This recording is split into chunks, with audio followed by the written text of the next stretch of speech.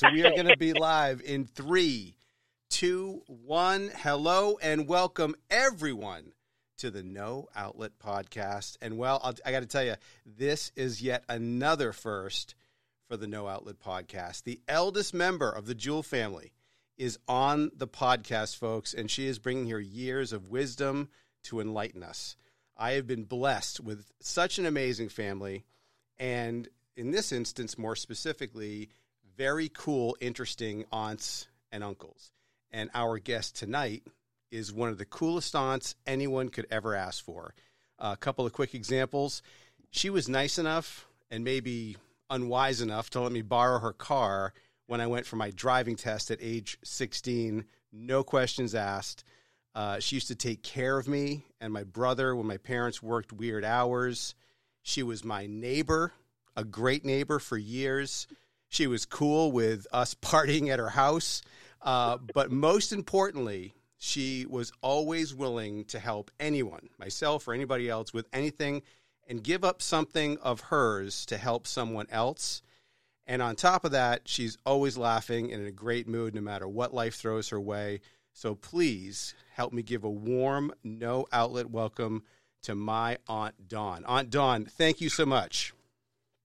Oh, my gosh. I don't even know how to begin after all of that. Oh, well, it's all true. Thank you. Oh, you're quite welcome. Thank you. So, Dawn, we're going to play a game called 20 Questions, and it always starts the exact same way, and that is with question number 1.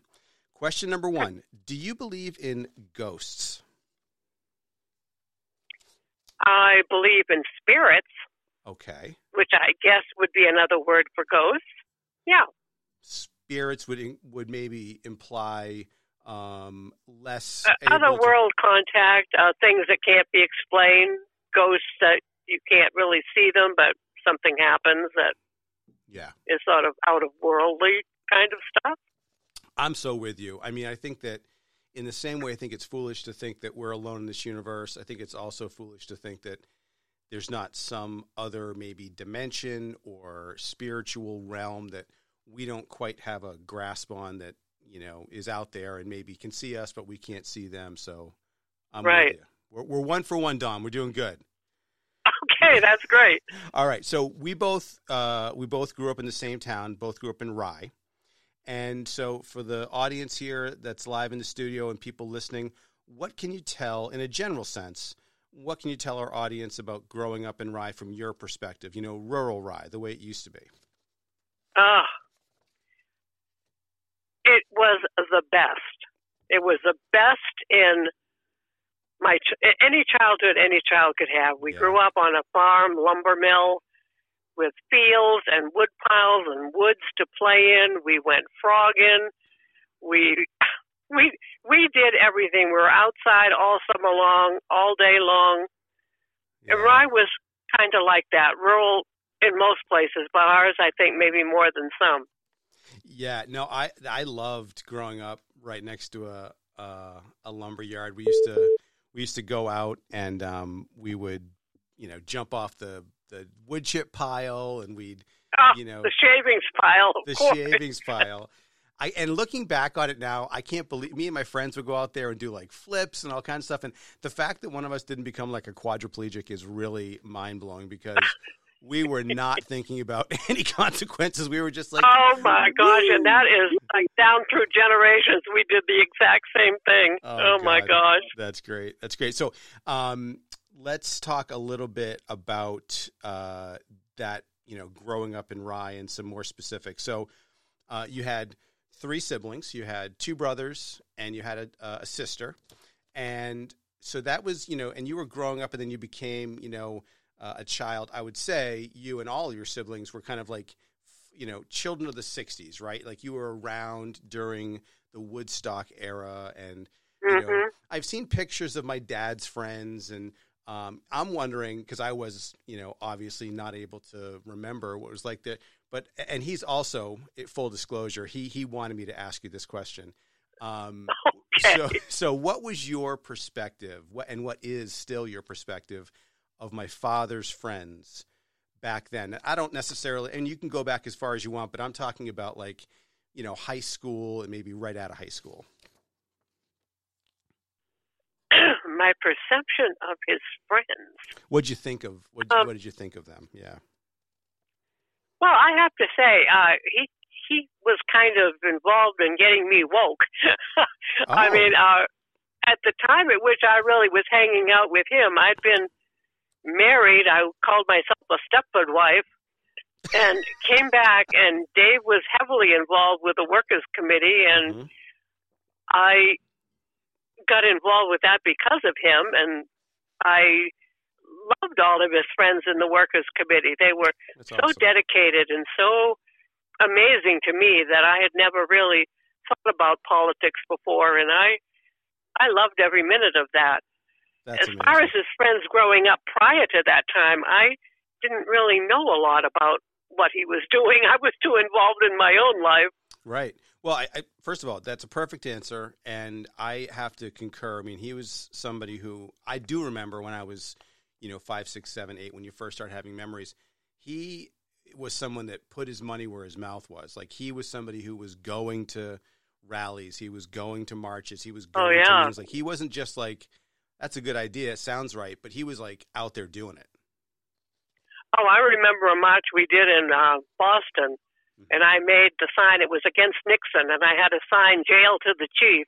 And we marched in the parade down in Boston. It was very exciting, and I even spoke as a Vietnam veteran against the war. Wow! Yeah, throw the bum out. Wasn't that the anti-Nixon? Yeah. All right, so absolutely you brought up being an Army vet. So let's talk about that. So my understanding is, if I get this wrong, correct me, but you joined, I think, right out of high school. I did. Yeah, and obviously then you went and you spoke against the war afterwards. So let's go back to before you joined the Army.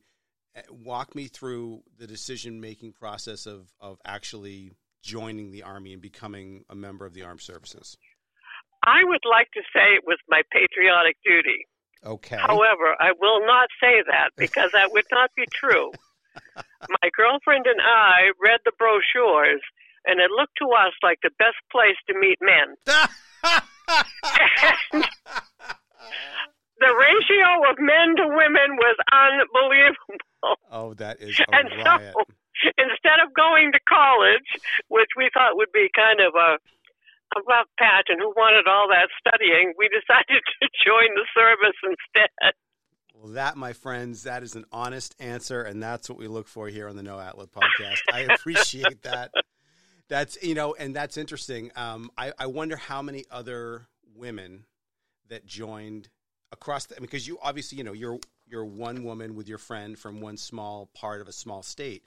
Then think about, you weren't the only person that was thinking that. I bet there was hundreds of thousands of people that had the exact same notion. Like, I don't want to go to college and read and study.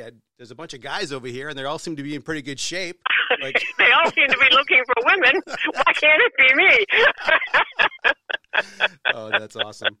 Did you, when you were growing up in Rye, did you ever learn to play an instrument? I took piano lessons for a little while, yes. Yeah. I remember there was a piano in Graham's side of the house that I used to play. Mary Had a Little Lamb. That's all I could ever learn how to play. So were you good enough to sit down and read music and play? I can play a tune with my right hand. I can't really play the bottom part, but I still remember my notes, I think. Yeah. There you go. That's cool. That's something I am always envious of. I tried piano, I tried flute, trumpet, guitar. I tried every instrument, and I am a huge music fan, but I just never could quite figure out how to play an instrument. So hats off to you. That's Well, I wished I'd gone further with it, and I really wished I'd tried something else like a guitar. I just love that, but I never could master the strings on the guitar. Yeah, that was, I could, again, with the guitar, I can do that open 3/5, open 3/6/5, like Smoke on the Water, and that's it. Yeah. That's okay. It's all it takes. That's right. If you've had a few drinks, that's all it takes. There you go. There you go. That's true.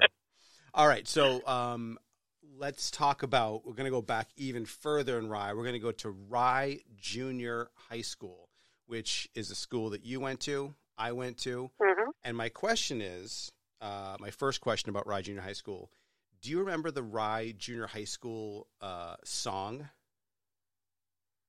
I certainly do. Do you really? Rye Junior High School, all hail to thee. Before us are the mountains, da-da-da, the sea, da-da-da-da-da-da. Wow. Dawn, I'm impressed. You know what? I wrote that question down. I'm like, you know what? That's kind of like such a long shot because I remember about as much as you do. But I'm like, when did they even write that song? Like, that could have been a song they wrote in 1981 for all I know. But there you go. Turns out the song was written before 1981. Okay. All right. I like it. We have something in common. There you go. There you go. I used to love that school. What was your favorite teacher at Rye Junior High School? My favorite teacher. I can tell you my least favorite teacher. Let's do that. That sounds perfectly fine. And that was Mrs. Macon in the first grade. She scared the bejesus out of me. Oh, now back then, were they still allowing kids to get hit by teachers? Were there spankings and things like that? No, but she kept that ruler in her hand. So you knew. And she kept a tight class, a tight ship. And, of course, it was the first time I'd been away from home, and she was pretty scary. Yeah. I think the most, obviously, you don't want to remember teachers that just scare you, but I had a teacher in Rye Junior High School, Mr. Stevens, who he was never mean, but he was so stern, and he was a great teacher, and he was funny, but he was also very stern. You knew where the line was. And I feel like some teachers get a little bit too comfortable with the kids, and they let the kids be a little bit too goofy. And then when you don't have that line, then you always have to resort to the over-the-top anger and screaming, whereas he never had to do that because we all knew where the line was, and we just never crossed it. And I've got no problem. Yeah, I don't have any real teachers in junior high that stood out. Now, when I got to high school, Frau Lampson was one of my favorite teachers. Oh, was she a German teacher? Frau Lampson? Yeah. Okay. Yeah. Oh, cool. Yeah. Do you still know any German? Wie geht's? Is that Is it? Oh, wow. Wie geht's? How are you? Wie geht's? Dina and Dinah. My favorite word was Kugelschreiber, which is fountain pen. The only German, I know some of the basic, the word for no, but there was a Steve Martin movie called Dead Men Don't Wear Plaid. And I remember the name of that, yeah. Remember that? And what he did was he took all these old black and white detective movies and kind of spliced them together and then added in himself in black and white. Anyway, long story short, that there was a Nazi in the movie, and there was a code word, and it was Heinemakkerfrau. And apparently, Heinemakkerfrau, I believe, means house cleaner. And that's the only German word I know, is Heinemakkerfrau. Amy took German, too, my daughter. And sometimes we try to have a limited conversation in German. I always thought that was cool about Portsmouth. Like most high schools, obviously French, Spanish, but Portsmouth had French, Spanish, and then they had Latin, and then they had German. And all the teachers of the languages were really solid at Portsmouth, I felt. Yeah. I think they were. Yeah. Hey, what was it like to live next to a clown for so many years? It was awesome. The best clown. I love Pinky the Clown. I love Pinky the Clown. She brought a lot of joy into our life, that's for sure. No doubt. I love telling people the story about how, she had a job, didn't like it, and instead of just complaining about it and continuing to stay at that job she didn't like, she was like, well, I got to do something else. Why not be a clown? And Pinky was born, and that led to her push cart, and that led to her stores, and so I love that. I love that story. I love people who can follow their dreams and do it despite the obstacles, Agree. It's amazing to me. Totally agree. Hey, speaking of a job as a clown, what was the craziest job that you've ever had? The craziest job I ever had. Or one that... Go ahead. I'm trying to think. I unfortunately never had any of the great jobs that I would have loved to. I would have loved to have been in a commune and be a painter, but I went into insurance, which was very boring, and most of my jobs were like that type of work, but it was more for the money. I didn't do any crazy jobs. Well, how about this? Maybe. Did you work at like a Ray's restaurant? Like, let's go back to when you first got a job. Like, what was one of your first jobs? Babysitting. Okay. Yeah. I started babysitting and babysat all through my life. Sure. I mean, I think you were a staple at the Rye Community Child Care Center, if I'm not mistaken. Yeah. Well, then I had kids. I had kids of my own and sure, other people's kids and kids everywhere. Kids. And you always seemed... I finally had to escape the kids and went into corporate life. Yeah. Hey, that's an understandable move.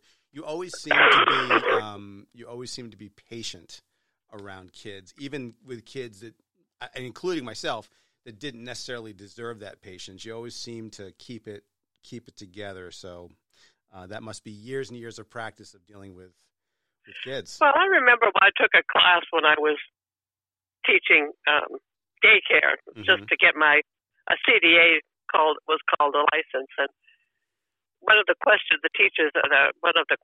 asked me when my final interview, well, aren't you a little too touchy-feely or whatever? And I said, I think that everyone needs a place where they're accepted for exactly who they are. Yeah. And that's the kind of person I tried to be, to accept everybody for exactly who they are, because the big bad world out there is always intruding, but you got to have some place you feel safe. Amen. And so he accepted that as a great answer. So yeah, well, that's because it is, and it's a true answer. I mean, there's enough obstacles and there's enough things that are going to make you feel like you're doing something wrong or something bad or you're missing something, so that you need that safe space. That's really cool. Okay, you're a big reader. At least I remember you being a big reader. What book are you reading right now? Well, I don't read as much as I used to because my eyesight isn't as good as it was. Okay. I only have one good eye, but I just picked up a book that caught my interest by an Italian writer, and it was called Six. What is it? I can't even read it, but it's a bunch of memoirs that he wrote, and it's looks quite interesting. 6 memos for the next millennium. Oh, okay. And he's written several books, and it's basically about human nature. And I'm kind of excited to try to read some of it. I'll get out my magnifying glass and go through it. That's awesome. So these aren't like made-up memoirs. These are actual, real writings of somebody. I think they're actual. Well, they may. I'm not really sure, to be honest. Yeah. But if they are, they're supposedly about human nature, which is what attracted me to them. So we'll see. If you interview me again, I'll let you know. You know what? I'll take you up on that. Okay. So what was I know, obviously we talked about books. You were a big reader. What was the last song that you listened to? The last song. I've been listening to a lot of big band music lately. Like Artie Shaw, that type stuff? Yeah, and even on there they have a lot of Frank Sinatra and Dean Martin and some of those. Yes. Old. So I couldn't tell you the exact song. I'm trying to think of. Well, that's Strangers in the Night, maybe. Sure.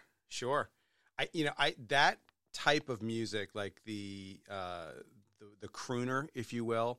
I think that is such an underrated, timeless type of music that still I holds love up. it. I'm just transported when I listen to the big bands and the singers, the torch singers.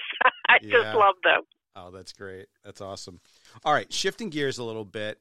Facebook, mostly good or mostly bad? Well, for me, it's mostly good. There you go. I love it because it is an easy way for me to stay in touch and to see what's going on with my family.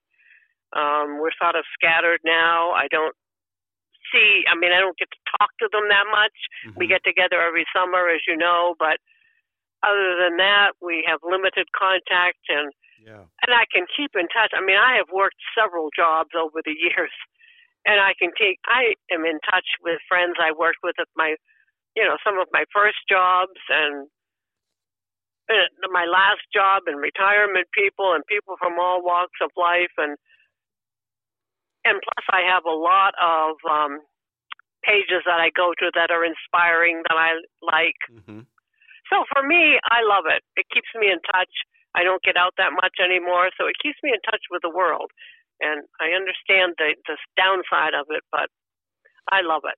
Well, that's good. And I think that, you figured out a way, which unfortunately a lot of people haven't, of how to control it and how to make it more of a useful tool and, kind of hone in on what you want to see. Because if you just kind of open it up and you let everything in, and I haven't been on Facebook since, 2015 or 16. So I'm not an expert on what it's like now. But I remember at the time feeling like, oh my God, like half the stuff I don't care about, and most of that stuff I don't care about is tilted to a negative viewpoint. But you can kind of turn that stuff off, and you can only focus on the stuff that you want to. And your point about keeping in touch, that is the one thing I miss about Facebook, is not knowing what's happening with not only my family, but my friends that, maybe live in California or Arizona or wherever they live. Yeah. It's just a lot more challenging now. But I like to ask that question because it's a mix. I get, both answers, but I think your answer is my favorite one so far, because you haven't let the vehicle, which is Facebook, control how you're viewing it. You've kind of controlled it, and you've made it work for you. I think the Facebook sort of responds to you.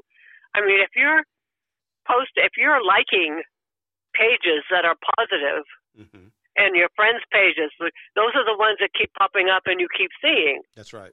All of my friends are wonderful. I mean, I can really say I never get really negative comments, or I don't get things that I'm not interested in seeing, really.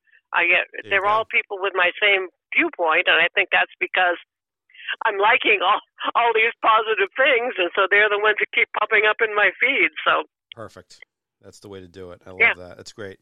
All right, so we mentioned earlier, and I was half joking, half serious, like the stuff that's on TV, is kind of not that great and kind of depressing. But there are TV shows that I like, obviously. I was just kidding. So what right now is your favorite TV show to watch? Rachel Maddow. Okay. Nothing wrong with on that MSNBC. Show. Yeah. She knows how to broadcast. I love her. She knows how to broadcast. She's good. She is the best, and I like because she just follows a story from the obscure. She pulls it all together for you. And when she interviews people, she never tries to lead them in one direction or another. I hate interviewers that try to get their people to say what they want them to say. Right. And she will let them talk, and she will interact with them. And to me, she's just the best show on there. In fact, I guess she is. I think she won the award for the best network show this past season or whatever. Yeah, I think you're right. The two things, I don't watch her all the time, but I have watched her, and when it's, like around election season, I'll watch her.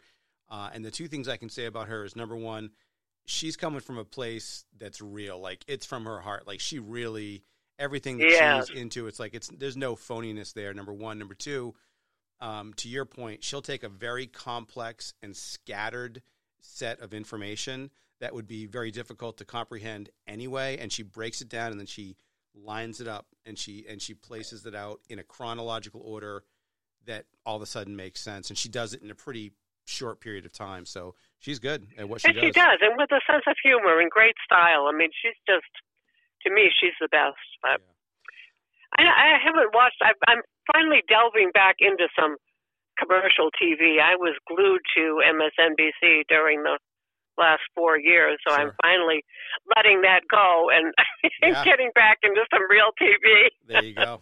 It's you and me both. All right. So I've always, again, my perspective of you and Amy, you guys are big pet lovers. You guys always had. I remember Amy always had like a guinea pig or like some kind of hamster, and certainly cats. I forget the name, but she had a bunch of cats and dogs. What was the very first pet that you can remember owning, even if it was back at Rand Lumber? Oh, our very first pet was son of a boxer mix named Nancy. Well, actually, she was named Nancy until our Aunt Nancy knocked at the door, and Dad hollered at Nancy to get away from the door. And we changed the dog's name to Patty. Oh, my goodness. I love that story. But, yeah, we had a dog for a little while, and that was our first pet, I believe. A boxer. We did have cats back then, too. Huh? Was it? You said the dog was a boxer? Sort of a boxer mix, yeah. Yep. I love that type of dog. The cat I remember from Graham's was a cat named Puma. Do you remember Puma?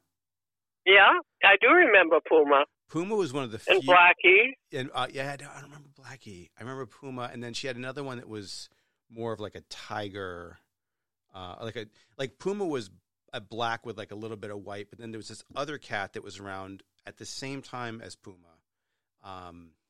that was more like a traditional, regular coat. But anyways, I'm not a big cat person, but Puma was always a really cool cat. I think it had one of those Puma was a cool cat, cat, and I think it had one of those weird paws. Like sometimes cats will have like a thumb.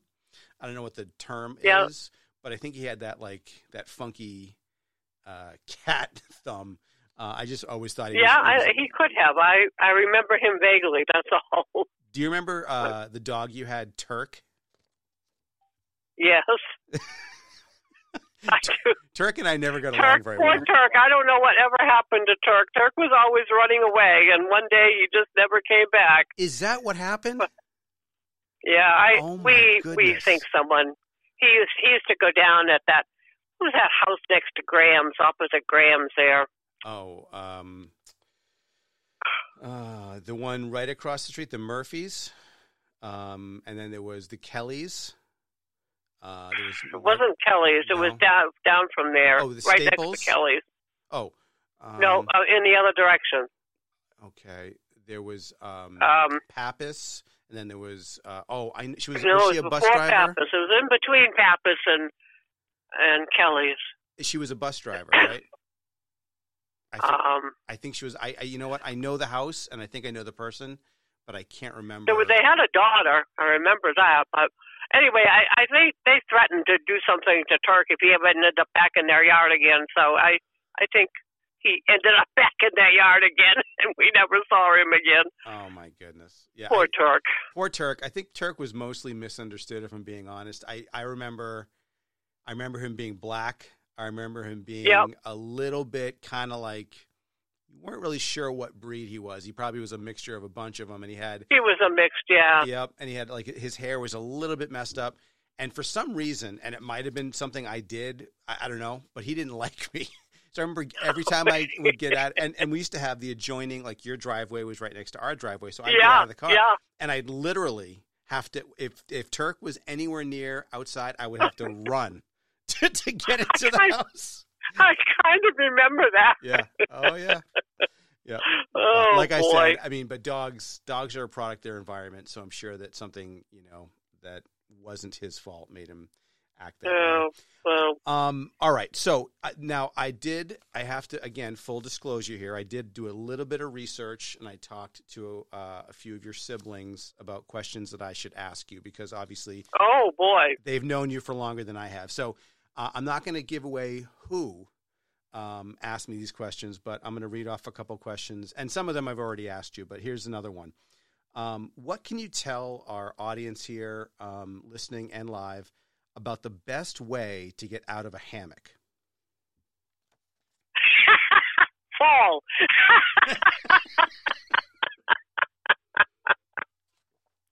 Yeah. I had a little problem getting out of the hammock at your dad's house that summer.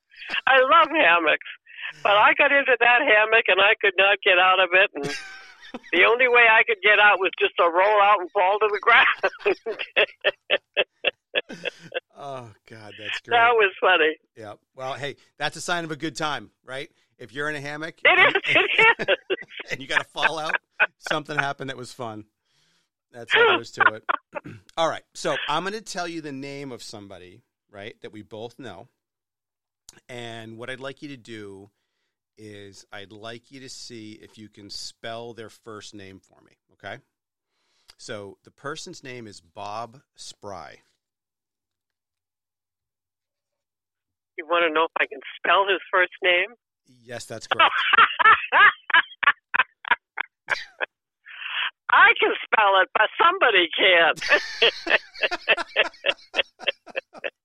For some reason, when I ordered him a grill master apron for grilling out, I had his name. I asked for his name to be printed on it, and it was supposed to be B-O-B, but for some reason they left off the last B. So he now has an apron that says Grill Master Bo. That's great. You know what's so funny is so obviously you know who asked me to ask that question, and I've actually seen the apron, okay? But I had no idea. Like, he just took a picture of it and sent it along, and I'm like, oh, that's kind of cool. Like, I wonder if that's a nickname that I don't know about. You know, I mean, and then she asked me to ask the question, and I still didn't put two and two together, but now it's all clicking. You know, I got to tell you. I'm glad I could fill in the rest of the story. Yeah, you absolutely did.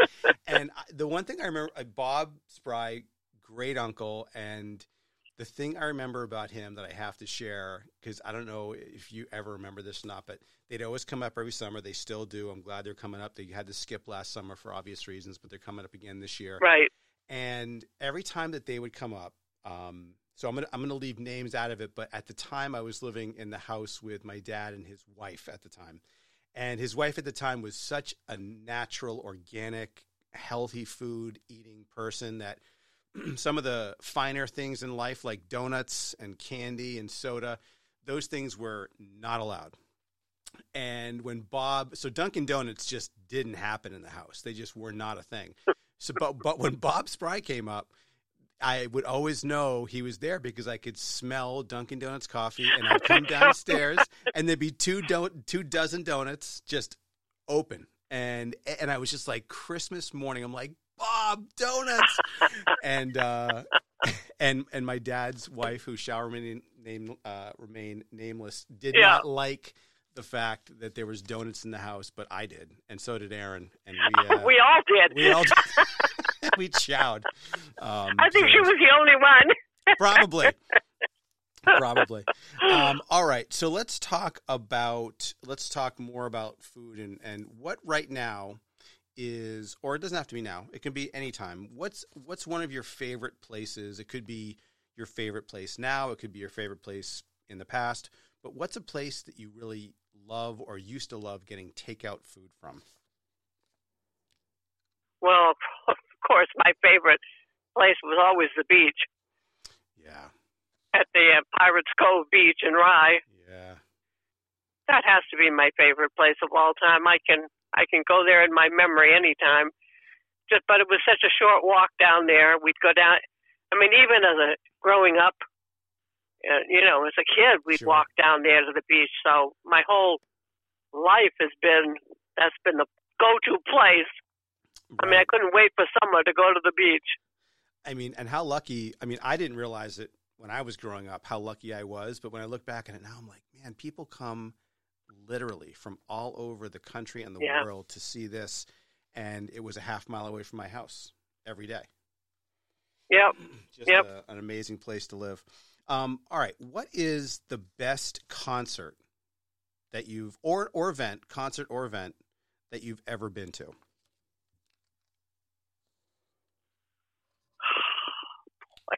I haven't been to that many concerts. Events or concerts. It could be like a play at Prescott Park. It could be a play in Hampton. It could be a stand-up comedian. Well, I'll look back and I will say, and this is a long time ago, but when my mom when I worked in New York, my mom came out to visit me there. Okay. I was living in New Jersey, and we got tickets to see Hello, Dolly. Nice.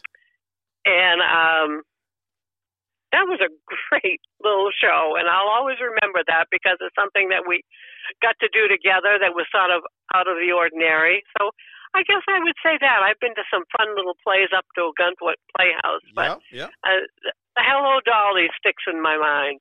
Oh, that's cool. I love that one. That's great. Yeah, I mean, that's even better that you're with your mom, you know? Yeah. So, and by the way, shout out to Ogunquit Playhouse because what a great show they put on there. Nicole and I went with Leisha and her husband Dave a couple of years ago. And my God, it's so impressive that so Nicole and I saw Jersey Boys there. Oh, I bet that was great. Oh, let me tell you something. So it was amazing. They did not miss a note or a dance step, pardon me, or anything. And the best part about the show was one of the original Four Seasons. The guy that wrote all the songs was in the audience that night. Oh, my gosh. Not Frankie Valli. Frankie Valli was the voice, but the guy that wrote it was a guy named Bob something or other. And he and they introduced him at the end, and he stood up. It was incredible. But I mean, they didn't miss a note. They were perfect, and they're dancing around like maniacs. It was just incredible. Incredible. All right. They are so professional up there. They really are. I totally agree. I would go, and they had to cut that. Last summer was the first summer ever in like 80 years that they didn't do a show, but they're coming back this year, so we're gonna see if we can't get up there and see one more. Okay, unfortunately we got 2 questions left, and then I'm gonna 2 questions, and then I've got a story that I want to share before we wrap things up. So, second to last question. Movies, and I've asked people like, okay, what's your favorite movie? What's the funniest movie? And it's always tough because I feel like I put people on the spot to come up with one movie. And it doesn't necessarily have to be one funny movie or one serious movie, but just in general, can you name me a movie or a type or a genre of movies that really kind of spoke to you and that you would go back to, and maybe one you've watched more than once that you really like from any time period? Well, one of my favorites that comes to mind, and there are lots of them, but I loved the movie with Goldie Hawn, House Sitter. Home Sitter. Did you see that with Goldie Hawn and what's his face? Why can't I think of his name right now? He was in My Blue Heaven and Steve Martin, not Steve Martin. Yeah. Oh, okay. Steve Martin. I love. And Steve it was Martin. just. They were so good together. It was such a fun little show that if you haven't seen it, you really need to watch it. I've watched it many times. It's just a feel-good kind of show. Well, you know what? And I want to be Goldie Hawn in that show. She said she always she was a free spirit. Yes. And he was the executive, the uptight kind of guy. Sure, a straight man. And she, of course, loosened him up, and the whole show was just very fun and well done. Well, that's awesome. I mean, I love Steve Martin. I'd watch him paint a house. He's one of the best, and she's always entertaining too. Didn't she start off on Laugh-In? Isn't that where she got her? Yes. Like just as somebody she sure who's did. Dancing as a go-go girl, I think. Yeah. She parlayed that very nicely. Good Jackie. Yeah. Oh, well, we were able to watch some pretty cool shows at 448 Brackett Road back in the day. Yeah, I tell you, we did. We had some good times, boy. We had some good times. The campfires and everything out back.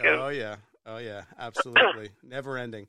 All right, so last question, and then I've got that little story. So your mother, my grandmother, Amy Jewell, amazing woman, such a sweetheart. It's not at all surprising that you are as nice as you are because your mother was as nice as she was. I mean, just a saint.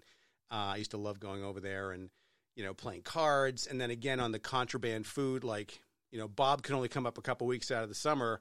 and there was no cookies, but there was always cookies at Grammy's house. So me and Aaron would always sneak over there and get cookies. and the one cookie I remember was she made these molasses cookies that were just lights out. And she made so many good things, but that particularly stuck out to me. So my question for you is, of all the amazing creations that your mother used to bake or cook, what was your favorite? Of the sweets? It could be anything. Oh. Could be anything. Oh, gosh. Yep. And while you're thinking, I'll fill in with, I remember there used to be wild rhubarb plants out in the backyard. And at least I think they were wild rhubarb plants in the backyard. And she used to make rhubarb pie. And that is so funny, because that's what I was just going to say. Is that right? I would say that my favorite thing she made was a rhubarb pie. And so your dad loved it too. Oh, yeah. Well, it's funny because... Go ahead. No, I was just going to say, he'd ask for it on his birthday, which is the perfect time to get rhubarb. So, right. I mean, you take rhubarb by itself and you cut it when it's ripe and you eat it. And it's a little bit bitter, a little bit. It's kind of got a kind of a funky taste to it. Oh, it's very bitter. You just dip it in sugar. Well, exactly. She used to have the little sugar bowl. You dip it in sugar. But then then she would make the pie. I'm like, well, how's she going to make that taste good? But she always did. She always made it taste good. So I just want to share one quick story that I love telling about my Gram. So it was at her house. So it was a time where 503 Wallace Road was where my dad and I lived, and then 501 was where she was living. And me and your son, who we did a lot of naughty things back in the day. We had a lot of fun together. It was Christmas, and it was a big Christmas celebration. I was probably 85, 86. I'm guessing probably closer to 85. Anyway, me and your son decided it'd be a good idea for us to leave the festivities, which are over in 503 Wallace Road, and it was all one house. I'm making it sound like it was two different properties. It was one house. Yeah, right. You could walk through and go to the other. So, and Graham was in that side with everybody else. So we walked over to her place to kind of get some privacy, where we thought it would be a good idea to roll up a joint, right? Because holidays aren't the same without a little bit of marijuana. At least they weren't back when I was 15. Absolutely. Absolutely. So we walked into the other. We thought we were so sly. We're like, no one's going to notice. We'll be fine. Everyone's doing the food over here. So we walked over and we sat right down at her table. And Steve starts rolling up a joint. And right in the middle of us doing this, here comes Graham, right? And she walks right in. And again, I was 15 or 16. He was 14 or 15, something like that. And she looked square at us. She looked square at the table. It wasn't the first time she had seen it. She had 4 kids that grew up in the 60s, so she knew what she was looking at. And she goes, I caught you. And then she goes, I'll tell you what, if you guys clean up real quick and don't make a mess, I won't tell anybody. And she let us finish rolling the joint. We cleaned everything up real quick, just like she asked. And Steve was so cool. I was petrified. Like, I was like, oh my God, we're dead. And Steve was just like, Graham, hey, sorry. And she was like, just clean it real quick and go. And she never mentioned it ever again. She never brought it up to my dad. She never brought it up to us. And that was the kind of person she was. She just kind of rolled with everything. She just kind of learned. I have to tell you a quick story about Graham and Ernie. Okay. Ernie and Dave, they used to make the best pot brownies. Yes, in the world, and we would have them when we have parties. And Ernie made these pot brownies one time and set them up on top of the refrigerator for the party that night. And Graham found them. Oh boy! And she told Ernie, she says, "Oh, those are the best brownies." And Ernie says, "Well, I wouldn't eat too many of them if I were you, Graham." So she has some. We don't know how many, but she made it. She was pretty happy that day. Oh my goodness! You know what? That's a new one. I hadn't heard that story before. I love that. That is just the best. Well, listen, I want to thank you for coming on the podcast. It's been an absolute pleasure. I everything that I said in the beginning, I meant every word of it, and I'm looking forward to seeing you face to face this summer when Bob and Mary come up. Maybe I'll bring the donuts this time. But you should see the live audience that I've got here. They're standing up. They're doing flips. They've got big, huge Dawn flags. They're cheering for you. So thank you so much for being on the show, and I hope that you have a wonderful evening, Dawn. Thank you so much, E. I loved every minute of it, and I love you. You take care, and thanks for a great time. All right. Great memories. Yes, absolutely. Yeah, thanks, bye-bye. Dawn. Bye.